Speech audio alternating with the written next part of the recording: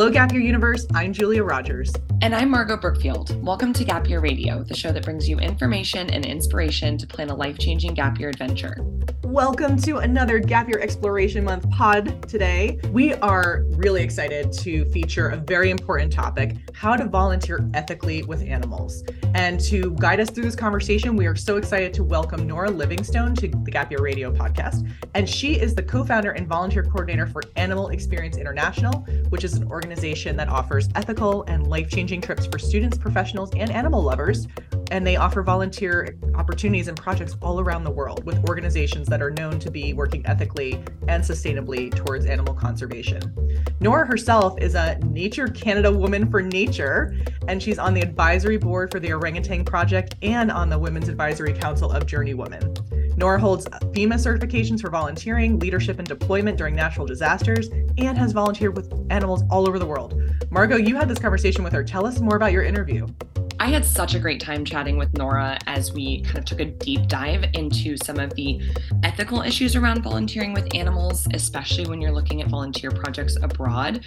There is just so much to really dig into, and certainly a lot of pitfalls that tourists or volunteers abroad might fall into in that respect when they are looking at projects to volunteer with. And so she shares with us, through her many, many years of experience, as not only in her personal life, but also through running Animal Experience International, just shares with us some of those pitfalls that a prospective gap year student might want to look out for as they are searching for a volunteer experience, especially if someone is looking at an independent placement for volunteering. We kind of talk about the difference too with if you're going with a program, they are likely vetting any projects that they are partnering with or volunteer experiences that they are providing for students. But especially if you're venturing out on your own and want to do a volunteer experience, just important things to really look out for. She also goes into within that some of the ethics that Animal Experience International stands behind as they are looking at their volunteer projects. So I think that's really helpful context. She also tells us just more about Animal Experience International and the programs that someone might sign up for. I mean, they do take folks of all ages, but if there was a gap year student looking for an experience through AEI on their gap year, kind of what those experiences might look like and how they've gone about setting up their partnerships abroad to ensure that they are the most sustainable and ethical as they can be, and avoiding kind of volunteerism or savior traps in that regard. So much incredible knowledge and information is shared from someone who I would certainly say is an expert in the field. Yeah, I've known Nora for a long time, and I know that she feels so strongly about getting students out there into opportunities that are really making positive change and are not exploitative at all. So I think that's really important. And I think that, if you are an individual gap year student or traveler who is interested in working with animals, empowering yourself with this knowledge is so important because, like Margot just said, if you're traveling with a very reputable gap year organization, they are pre-vetting a lot of those partner sites. However, I have come across a lot of organizations that are more like tour groups or sometimes, really, not greatly run for-profit gap year opportunities where they are participating in some of these more negative red flag type of projects. And so I think that as a intentional and educated traveler, people can also understand, like, if they're seeing a picture of someone hugging a lion on a website, they're like, oh, maybe this is not an organization that I want to be traveling with. So I think that for all of this, I think that every student who listens to this episode is going to come away with so much more knowledge to arm themselves in figuring out what the best programs are for them.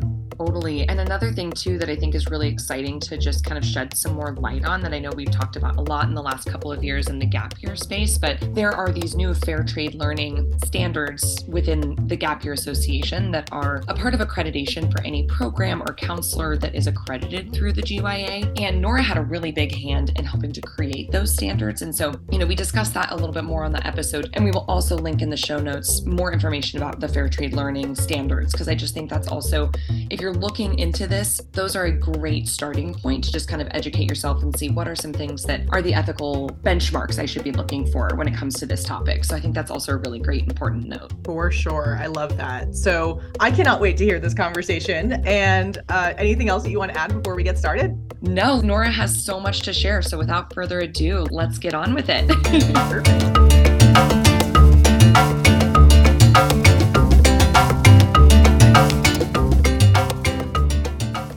Hello, everyone, and welcome Nora to the podcast. Thank you so much. It's great to be here. Super excited to have you here. Julia and I have been very excited to begin really diving into ethics while traveling in a variety of different capacities. And I know that a lot of your work has surrounded general ethics while traveling, of course, but particularly with animals. And I know that's been a very kind of hot topic thing for students when they're looking at gap year opportunities. Who doesn't love a cute furry animal or something of that nature? And so really wanting to be intentional about that. So really excited to have you just share more with us about how students can really approach that with intention on their gap year. Oh, I'm so excited to be here to talk about that, because I think it is something many people grow up loving animals and being so curious and interested in animals, but then when going away on gap year, we just don't really know the questions to ask. So we don't know what we don't know. So I'm happy to tell people what I think. Lovely. Great. So I would love to, if you can just start with a little bit more of an intro, maybe tell the listeners out there a little bit more about your background. And I know that you also have a company that you have founded called Animal Experience International. So if you want to give us some of what kind of led you to founding that organization and what brought you here. Yeah, my path was very not linear, as I'm deciding and figuring out more and more paths are or are not. So I went to university, and I did cultural anthropology and environmental studies because I found it interesting, but I didn't really know where I was going to go with that. Then I went to guide school for a while because I was like, I like the outdoors and a real job seems hard. So I was a canoe guide and mountaineer guide for a while. And then I was really lucky. I was able to go to Nepal and Thailand and South Korea and do some volunteering when traveling. And I had some amazing experiences, and I had some experiences that made me just sort of question what I was doing, where I was going, how I was helping. And so I got back to Canada and didn't know how to defrag my brain and sort of debrief what happened.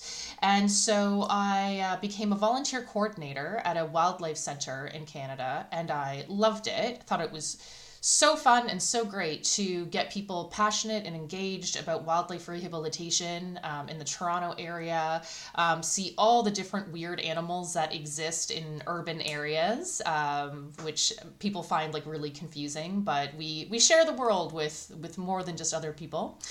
And sometimes we're better at sharing than other times. And I met my now business partner, Dr. Heather Reed, there. She is a wildlife veterinarian. And after I left the center, she said, hey, all you do is talk about the ethics of volunteering and working with animals and working with people and making sure you're doing a good job.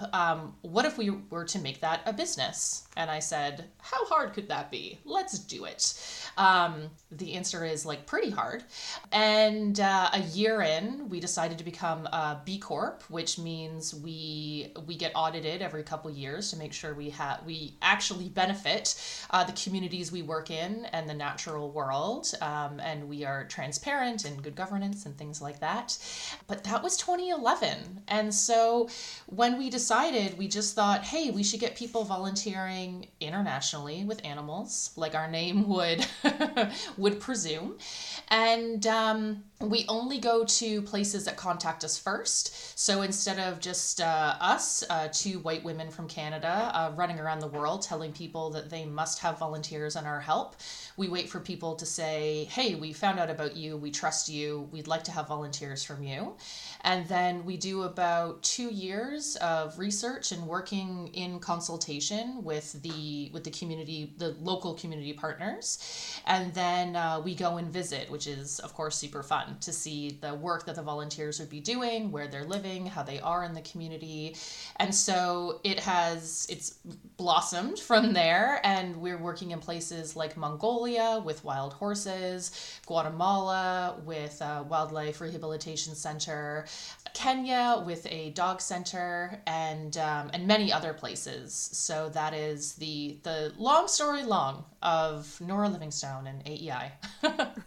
I love the intention behind your programming. That's really cool that you're able to kind of wait for someone to reach out to you. And I think there obviously is a lot of problematic relationships that might be formed in these sort of scenarios of, yes, coming in and saviorism and all of those sorts of things. And so very cool that you're able to foster those relationships over so long before even visiting and then sending volunteers there. I mean, that's amazing. Yeah, one of the unintended consequences of saying it takes 2 years of working with the community and figuring out consultation and consent and reciprocity and everything in between means that these centers, if they're looking to not be sustainable, if they're looking to not work with us in an ethical framework, if they're looking to not be ethical with volunteers or animals, they don't want to stick around for 2 years of consultation. They don't want to do research and development for that long. So it really helps us because we really do get to not just kick the tires, but know everything around these centers. And it really does weed out places that I would say need a bit more growth in a different way than we can give them. Totally. It makes a lot of sense. And I think it's a really great way to also kind of vet those programs, as you said, make sure that they also fit in line with the standards and ethics that you're wanting to promote with your participants. So that's awesome. Can you maybe just share a little bit more with us also about what the experience might be like on one of these programs? I mean, you can pick anywhere. I know I saw Mongolia. You mentioned Mongolia. That's been very high on my personal travel list for a while, but anywhere that it might be, how long are these programs and what exactly would the volunteer participant be doing on one of your programs? Yeah, I love, of course I'm biased, right? But I love our programs because they're so different, because we do wait for communities to contact us. And so it's not just us like going through the internet and saying, we need a sea turtle program. We wait until a sea turtle program contacts us and says, this is specifically what we're looking for in our local community with the animals that we have that are living here right now. And in terms of sea turtles, sometimes they're living here only a little part of the year. So we do have to share them. But you asked about Mongolia, so I'll tell you.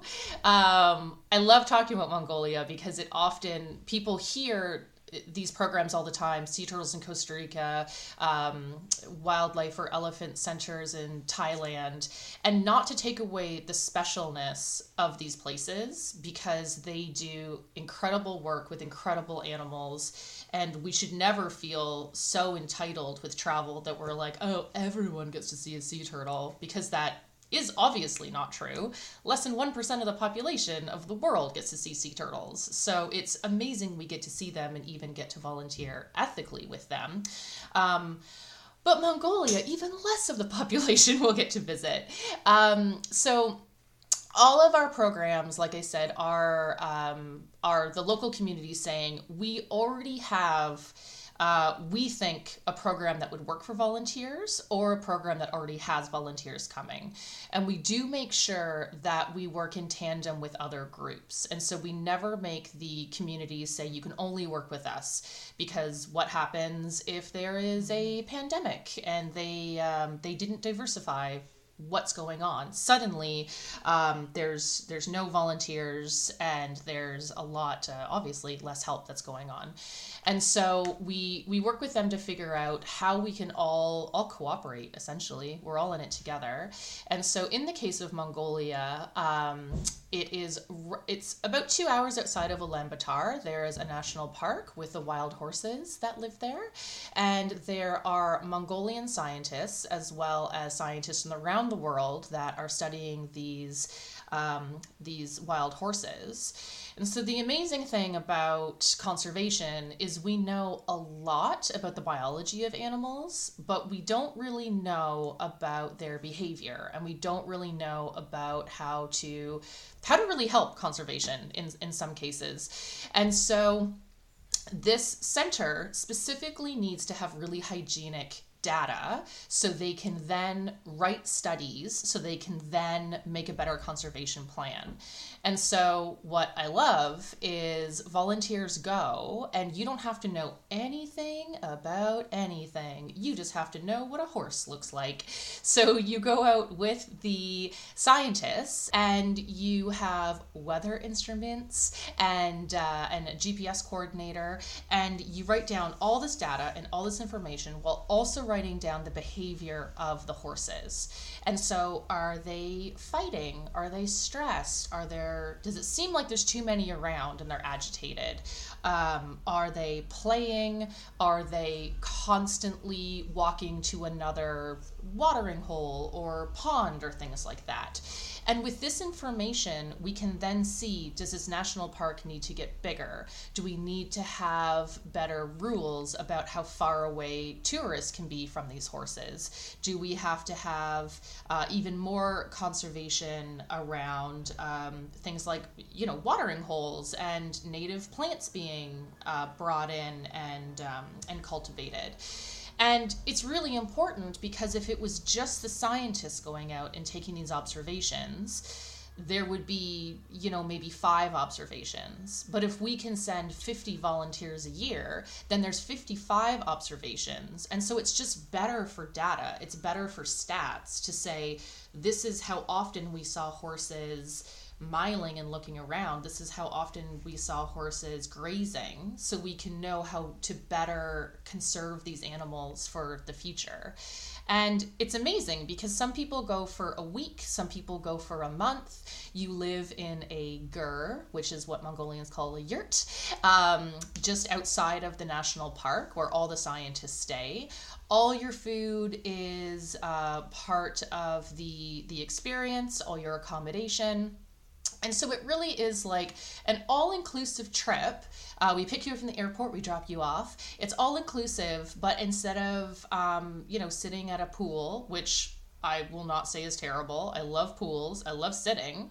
But if you don't want to sit at a pool, if you want to hike through the Mongolian steppe and see critically endangered wild horses that are an amazing part of the whole ecosystem and are coming back from conservation, tons of conservation techniques and international help, why not go to Mongolia? Why not make that your all-inclusive trip for the year?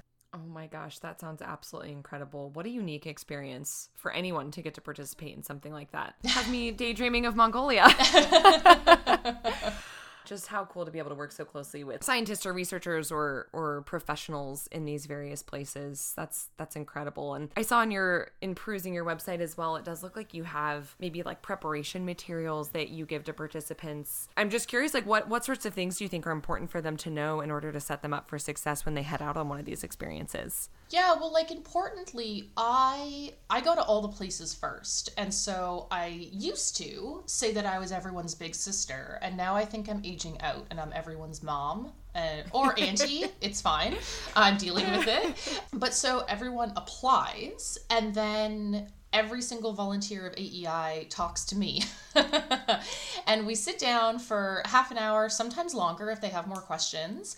And we really figure out if this is the program. And it's all about consent, right? Like, you can't fully consent if you don't know what you're consenting to, what the expectations are, what it looks like.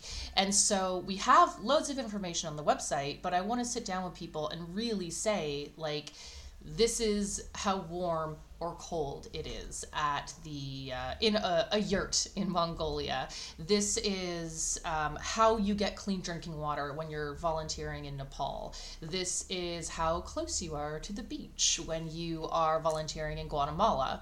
And so just that back and forth, I think, is really important, because we really can let people know your expectations from seeing a picture of Mongolia may be a little bit different from the reality of Mongolia, and what does that look like?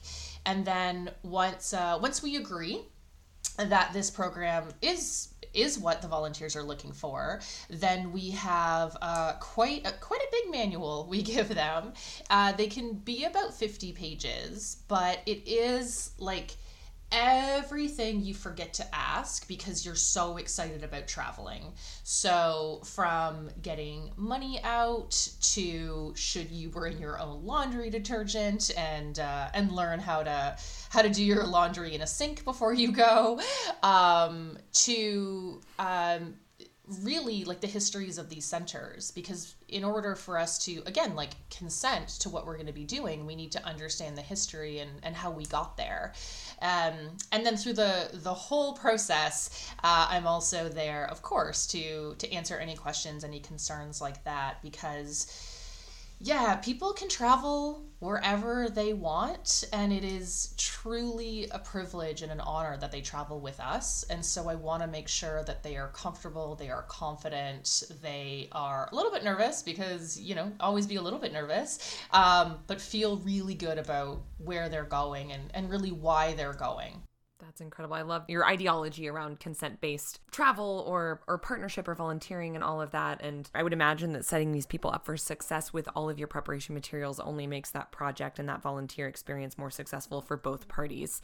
Yeah. When we first started, we, I think we're pretty naive and thought like, oh, people will want to do this because they know we're ethical. And it was really important for us to become a B Corp because like people shouldn't trust anyone on the internet. Yep. And even certifications, right? Like you should, I said this before, but like kick the tires and look at what ethics means and what ethics are you following. Everyone, like all villains in their origin story, say that they're doing things ethically. So do your ethics align with the other ethics that are going on?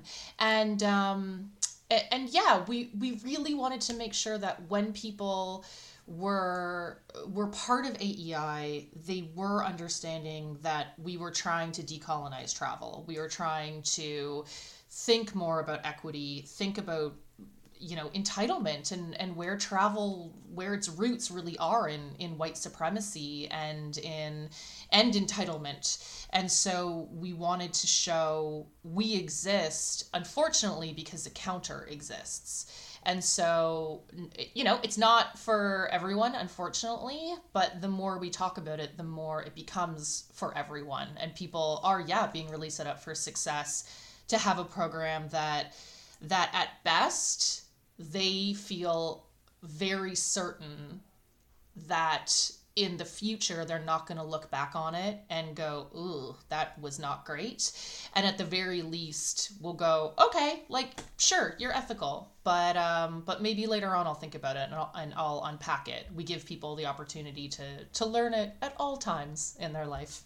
Absolutely. I think it's so important that kind of dichotomy you mentioned of, you know, this all exists because of these other systems that have been really detrimental, but the intention behind what you're doing, I think, is really inspiring. And hopefully if people aren't already thinking about it when they're looking for a volunteering experience, they are now, and really opening their eyes to that. And within this ethics piece too, I love your entire write-up of guidelines for ethical travel, which I think are very much deeper and beyond just the animal experiences. And so again, for people who are maybe newer to these thought processes, what are some of those things, if you mind sharing, like, you know, how can one travel ethically, or maybe some of the big points that folks should be really thinking about coming into an experience like this?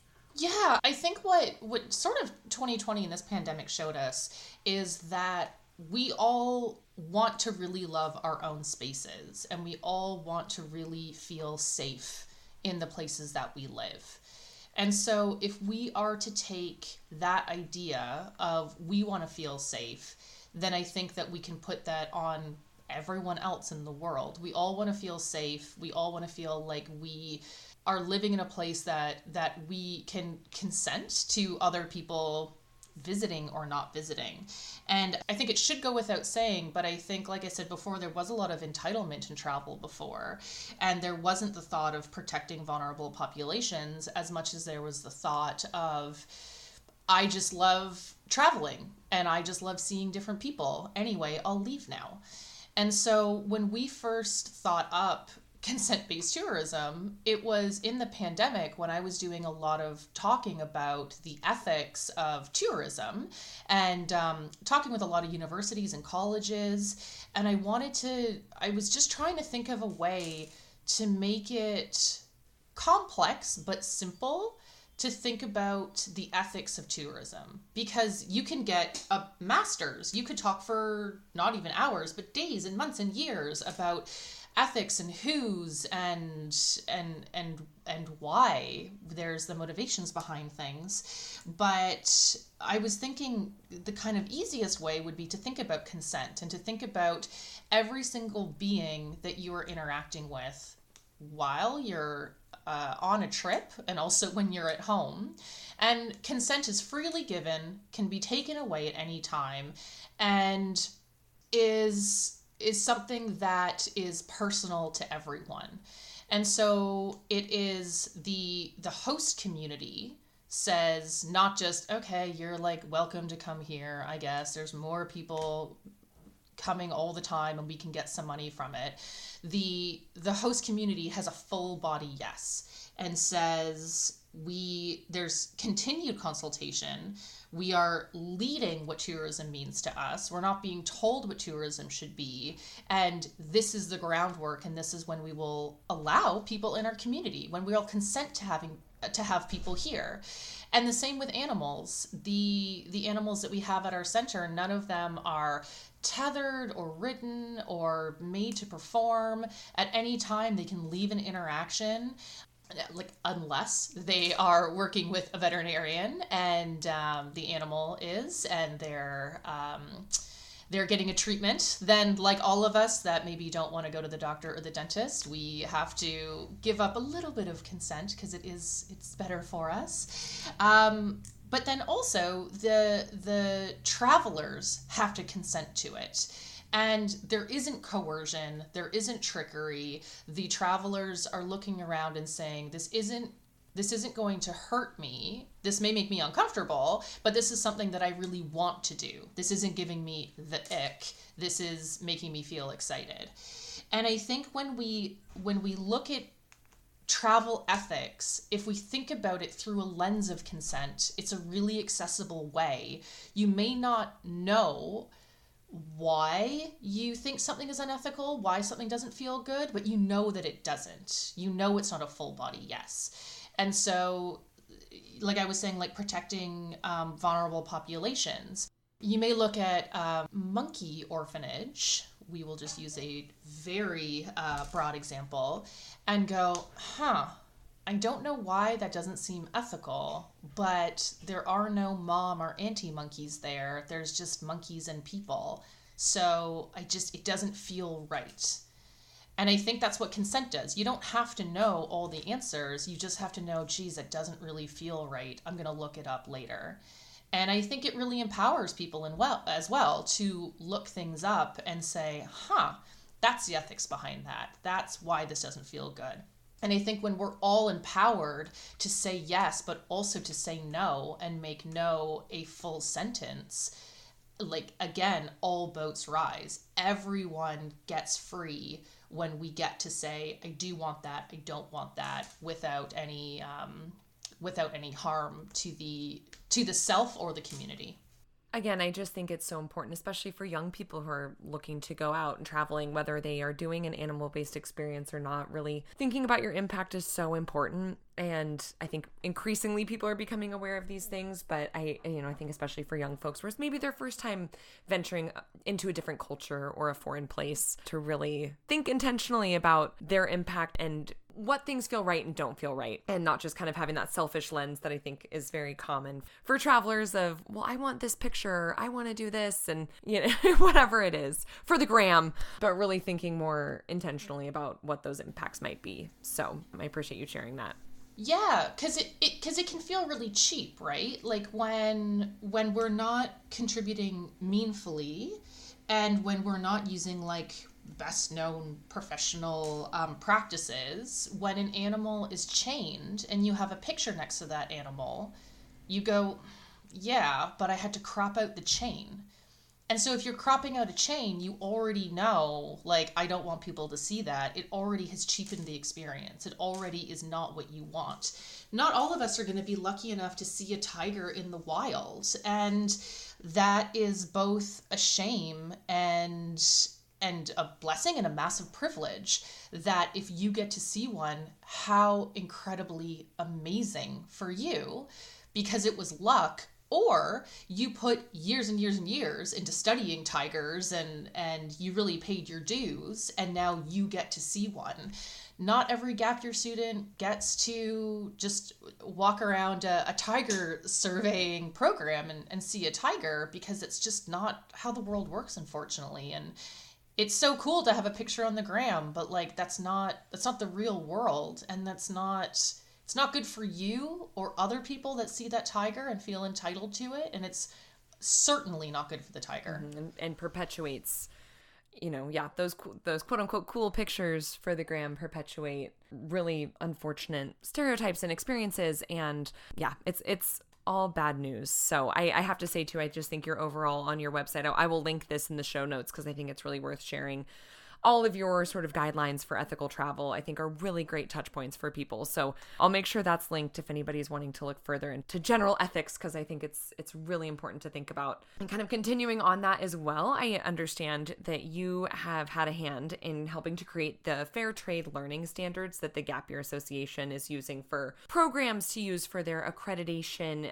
They must meet these standards in order to be accredited, and same for Gap Year counselors in this realm. And so, yeah, I would love to just hear a little bit more. I mean, I've read through the standards extensively going through accreditation at the company I work for, but just a little bit more about the background with these fair trade learning standards, and specifically the animal related ones. What is the thinking behind those, and what are things people should really be looking at in terms of that? Yeah, it was, I was just like this agent of chaos being part of this committee and just ruined everyone's day every time. So we would talk about all of these like very wonderful ways to, make sure that programs are community led. We're using professional practices. We're investing in the local communities. We're doing all these really great things. And I was the, sadly, but very happy angel of doom that would say, okay, but what about the animals? What about them? Because I think oftentimes what happens is not that people forget that animals are sentient beings, and especially not on the committee. I'm not saying that at all. But in tourism, often what can happen is there's this massive gray area that we know for sure vulnerable populations need to be protected. We know for sure that, like I said, we do need to decolonize travel. We need to get entitlement out of these programs and make it more about reciprocity. But then animals come into play, and we just go, I don't know, does that sloth sanctuary, do those sloths really, really need to wear pajamas? We're not sure. And I have to come in and tell people, no, they don't. It's so cute, and I know it's cute, but like you were just saying, like it does create this culture of... I see it all the time on Instagram that people will see a cute animal and under it they will write, I want it. And that is a flag to animal traffickers around the world that animal can be trafficked and that animal can make money. And animals are a very easy way for people to feed their families, get an education, feed their addictions. Animal poachers and traffickers are typically not bad people. They're living in a extremely broken system that society has made. And so when we're looking at fair trade learning standards, I think a lot of the time it's me saying animals are very sad, but we still have to look at how they got sad and how can we make it better for everyone around them. Because I don't think that there's many people that traffic animals or have animals at, I would say, unethical centers that are happy about it. No one looks at a tiger that is pacing in its cage and sad and goes like, wow, I'm really happy to be here today.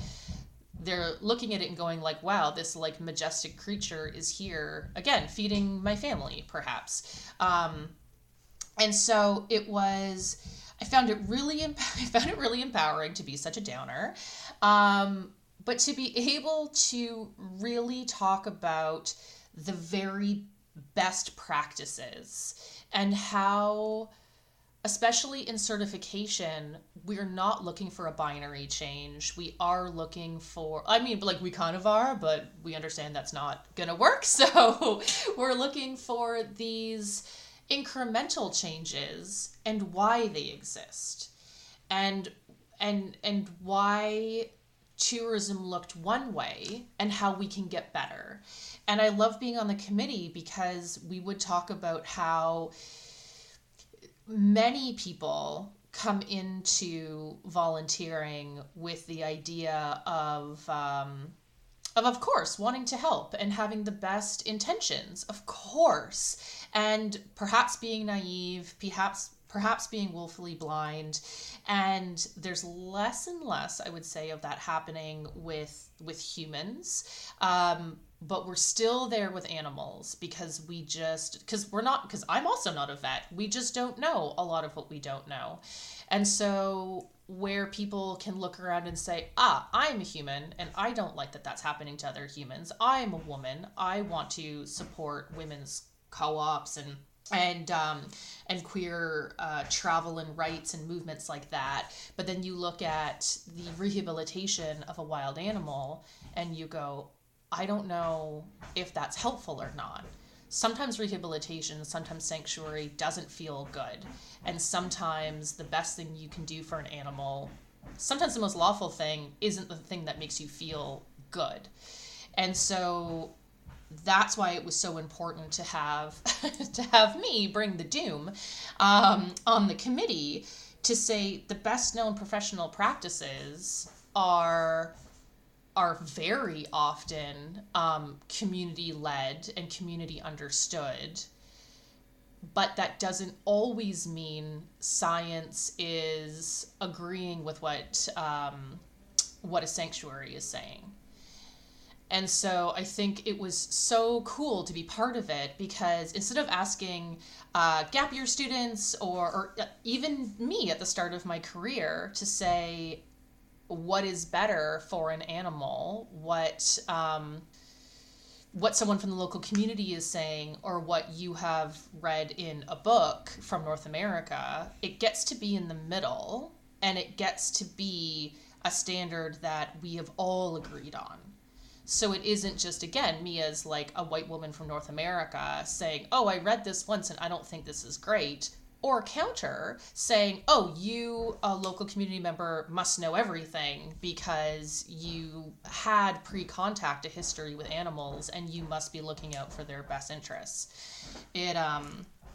Thinking about reciprocity, thinking about community-led programs, and then investing in all of us wanting the best for these animals means that there is cross-cultural learning and there's more service to these students than and all volunteers than the counter. And so it isn't students taking the roles of professionals and doing open heart surgery on lions in the savannah.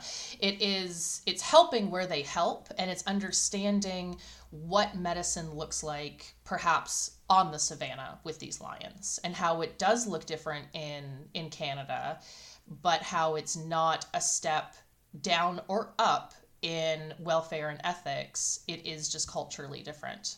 Oh gosh, everyone needs someone like you, as you were saying, bring the doom. I don't know that this, as negative as that sounds, to just kind of hold a check for those important things that should be considered. And especially when you're looking at creating these important standards that an entire industry is kind of holding to make sure that we are all adhering to the best outcomes for the animals, for the communities, and for the students or volunteers who are embarking on these. So I'm glad to hear that you were there to bring that perspective. And I also know that in these standards, and I might put you on the spot a little bit here, but I know a lot of the standards and guidelines have referred to these 5 freedoms of animal welfare, which I understand have been adapted from the American Humane Society to fit this particular realm that we're referring to. And so can you maybe share with us what those 5 freedoms are so that students can really be mindful when they're looking at volunteer opportunities?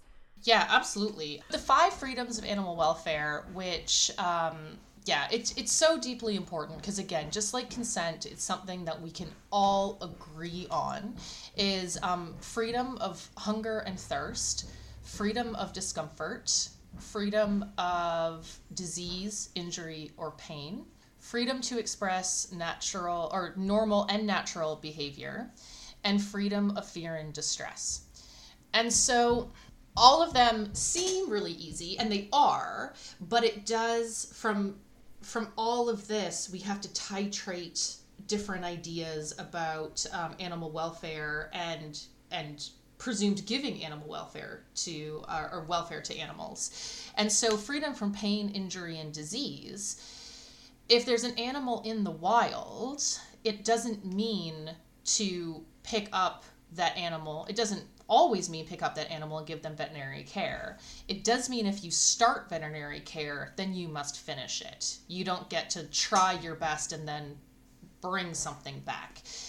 This is primarily for animals that are in care, in sanctuary, under the guardianship of humans. And so if you are perhaps running a zoo or a sanctuary, expressing normal and natural behavior is deeply important, and it's something that we always talk about with our volunteers, because a lot of our volunteers do husbandry at wildlife centers, and so they feed, they make the diets for the animals, they make sure that there's water, they clean the enclosures, because most of these animals are wild, and so if you're living in the absolute enormity that is the wild, then you pee and poo wherever and you leave there. But if you're in an enclosure because you need to be monitored during veterinary care, then your poo and pee is going to be around there, and the food that you don't eat is going to, there's going to be germs and bugs and things like that. So the best thing that we can do for these animals is give them a small amount of stress and discomfort when we clean their areas to make sure that they are completely cared for and they are free from disease and pain.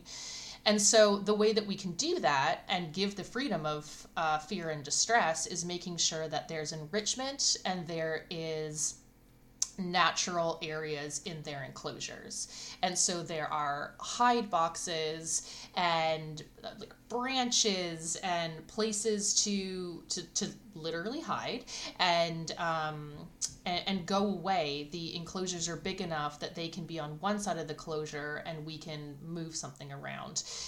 We make sure that there's enrichment, and so they are able to use their brains and not be bored and remember how to hunt and not do puzzles, but change a natural world to get a treat at the end. They can forage and understand how to animal. And so like a really great example is in Guatemala, we have quite a few, or our partner has quite a few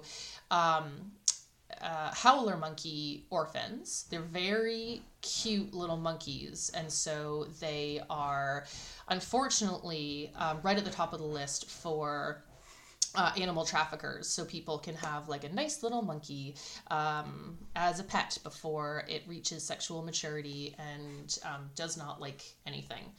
And so to make sure that these monkeys are happy and know how to monkey and know what they're doing is was volunteering a couple years ago, and there was a Danish girl that said, "We're making presents for monkeys." And I was like, I love that.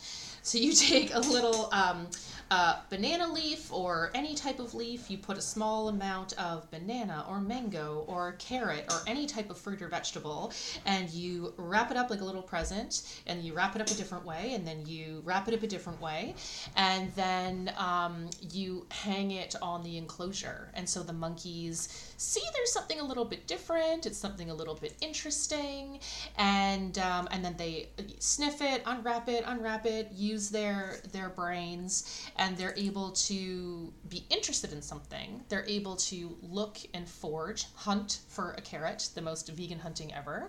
And they're not just in an enclosure becoming more and more distressed and more unhappy. So it's natural behavior. They're not made to perform, and they're also not uncomfortable because they're not bored all the time. So it's like, it's making sure that we are the highest animal welfare is giving presents to these animals. Oh my gosh, I love that. That's so wonderful.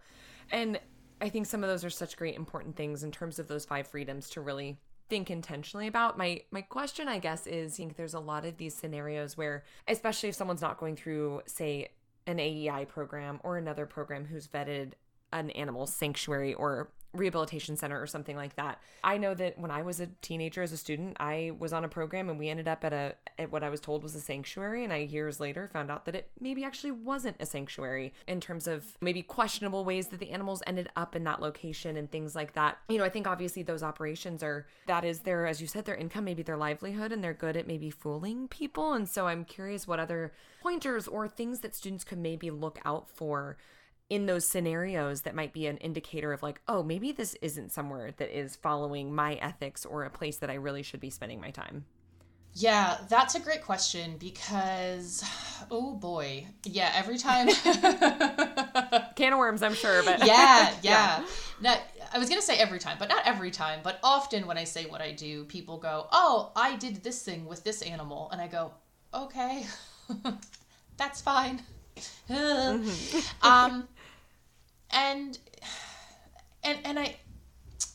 I never want to shame people for not knowing what they don't know.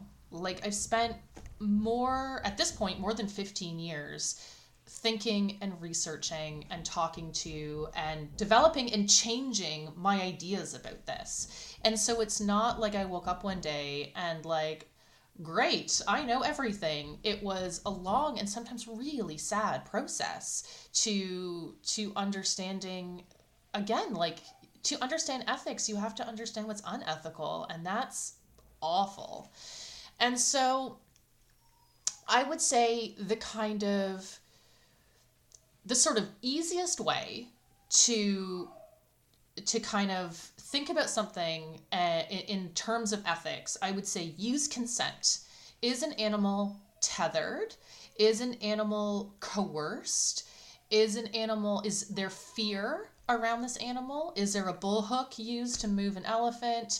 Is there a whip beside a monkey? That's kind of like low-hanging fruit, and of course that would be unethical. But like, if you're on a beach and someone says, do you want to take a picture with this monkey?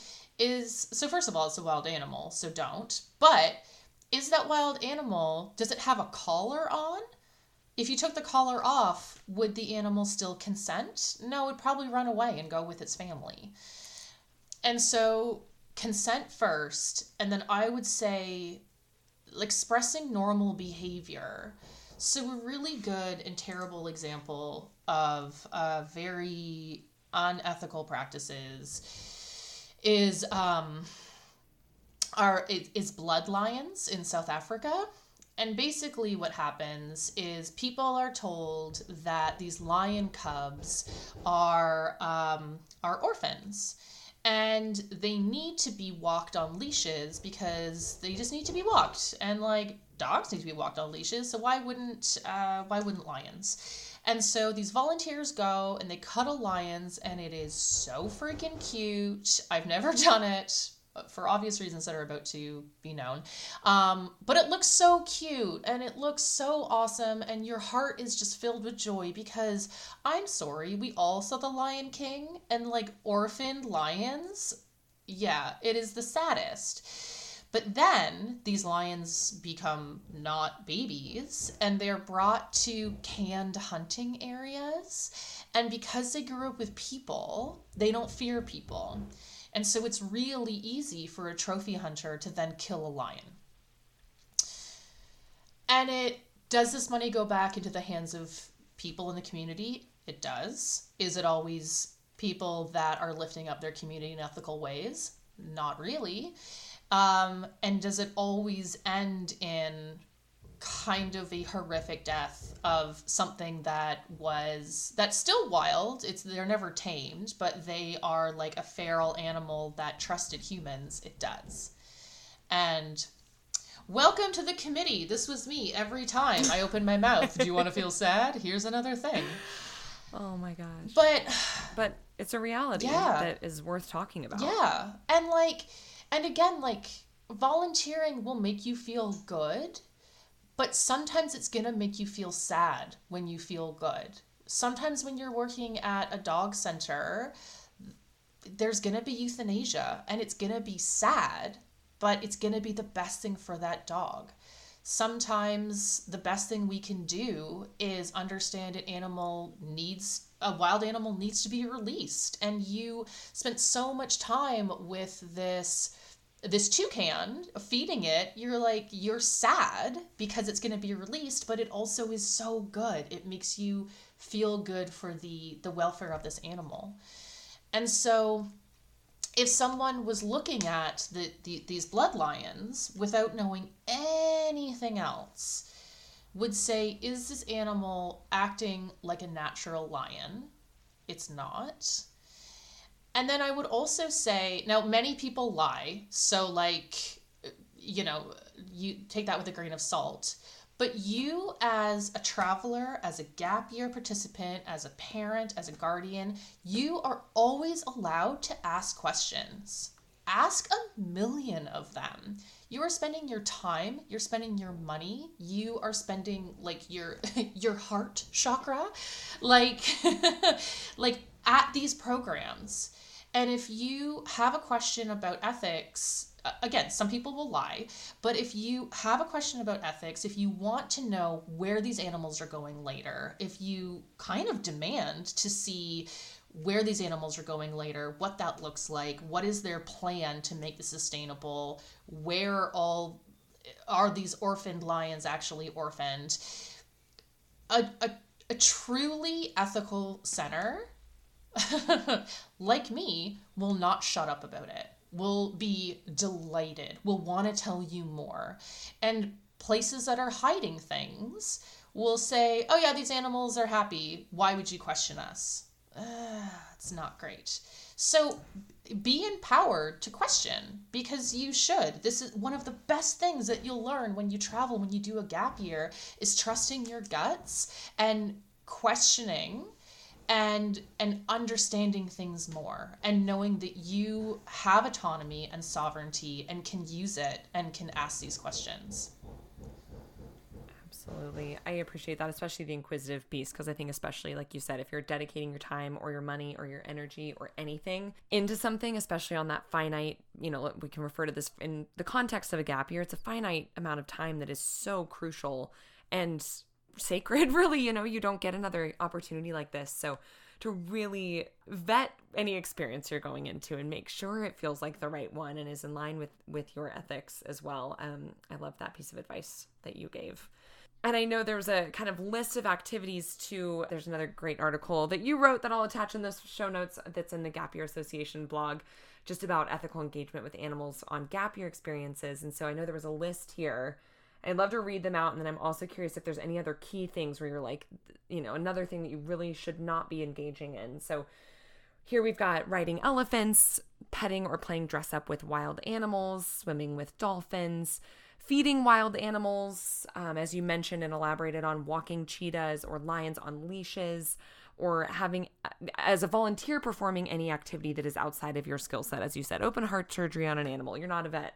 Whatever it may be. I think that's a really important one for any sort of medical, human or animal related. But are there any other things that you think are common pitfalls of, like, do not do this on a volunteer excursion? Yeah, I would say misunderstanding, it goes with what I've already said, but misunderstanding who you are to the center. And so yes, you shouldn't be doing any veterinary work, and also you shouldn't be maybe criticizing veterinary work.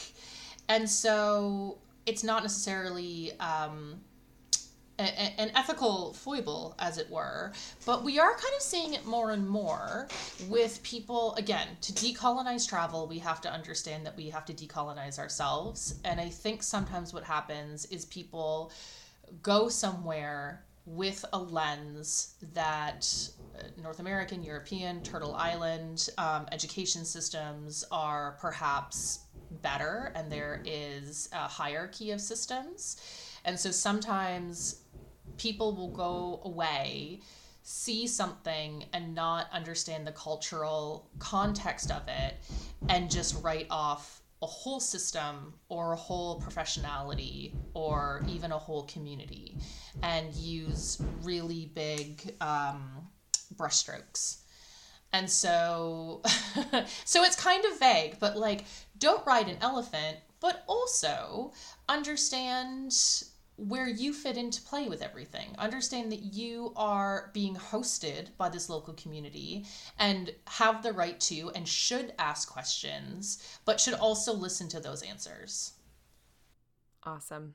I appreciate that piece of advice. And are there any other kind of big nuggets or tidbits that you want to share in this space? I mean, you've shared so much incredible information and, elaborated on so much of these resources that I think are going to be so valuable for any prospective gappers out there. But yeah, any final words of wisdom to share?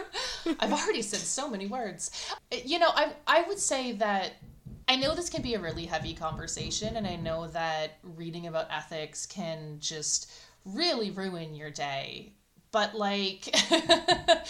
but when you go to a center and you volunteer with animals and you know that you're authentically benefiting them, when you are authentically immersed in the community and you are helping, and you know that forever, that just feels so great, and it continues to feel great. And one of the reasons I'm so passionate is I get to visit all these centers first. I know all these people. I know a lot of the animals that they're going to be working with, or at least the species, and I know just the deep privilege that it is to work with these animals and do it ethically.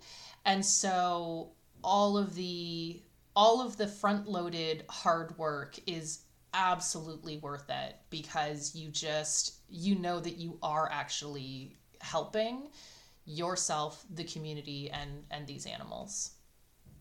Oh, that's so beautiful. Thank you so much. I really think that whether it's on a gap year experience or further in life, being able to, like you said, volunteer, give back, have that positive impact in your own community, whatever we can do to kind of sustainably continue to make the world a better place, I think is so important to talk about and shed light on, and hope that more people will continue to do that moving forward. So thank you so much for just sharing with us all of this important and valuable information today. Oh, thank you for giving me this platform and for listening the whole time. I know that I can wax on poetic, but I really appreciate talking with you, and it's been really fun. Right. And I think, your passion clearly shines through in everything that you have to share. And I think it's, like I said, all such valuable information. So truly can't thank you enough. For the listeners for tuning in, you can find Nora and the folks at Animal Experience International on Instagram at Animal International, or online at animalexperienceinternational.com. You can find us here at Gap Year Radio on Instagram and Facebook at Gap Year Radio, or online at gapyearradiopodcast.com. You can email your Gap Year questions or comments to gapyearradio@gmail.com. And lastly, you can download our show wherever you find your favorite podcasts. And if you have a moment, we'd love for you to leave us a review on Apple Podcasts so that more people can discover Gap Year Radio. There will be plenty of these resources and information that we've discussed today with Nora on the show notes on the blogs. So tune in there if you're looking to do a little bit more research. And, I'm sure Nora would be happy to answer questions as they arise, it sounds like. Absolutely. Awesome. All right. Thanks again. Oh, thank you so much.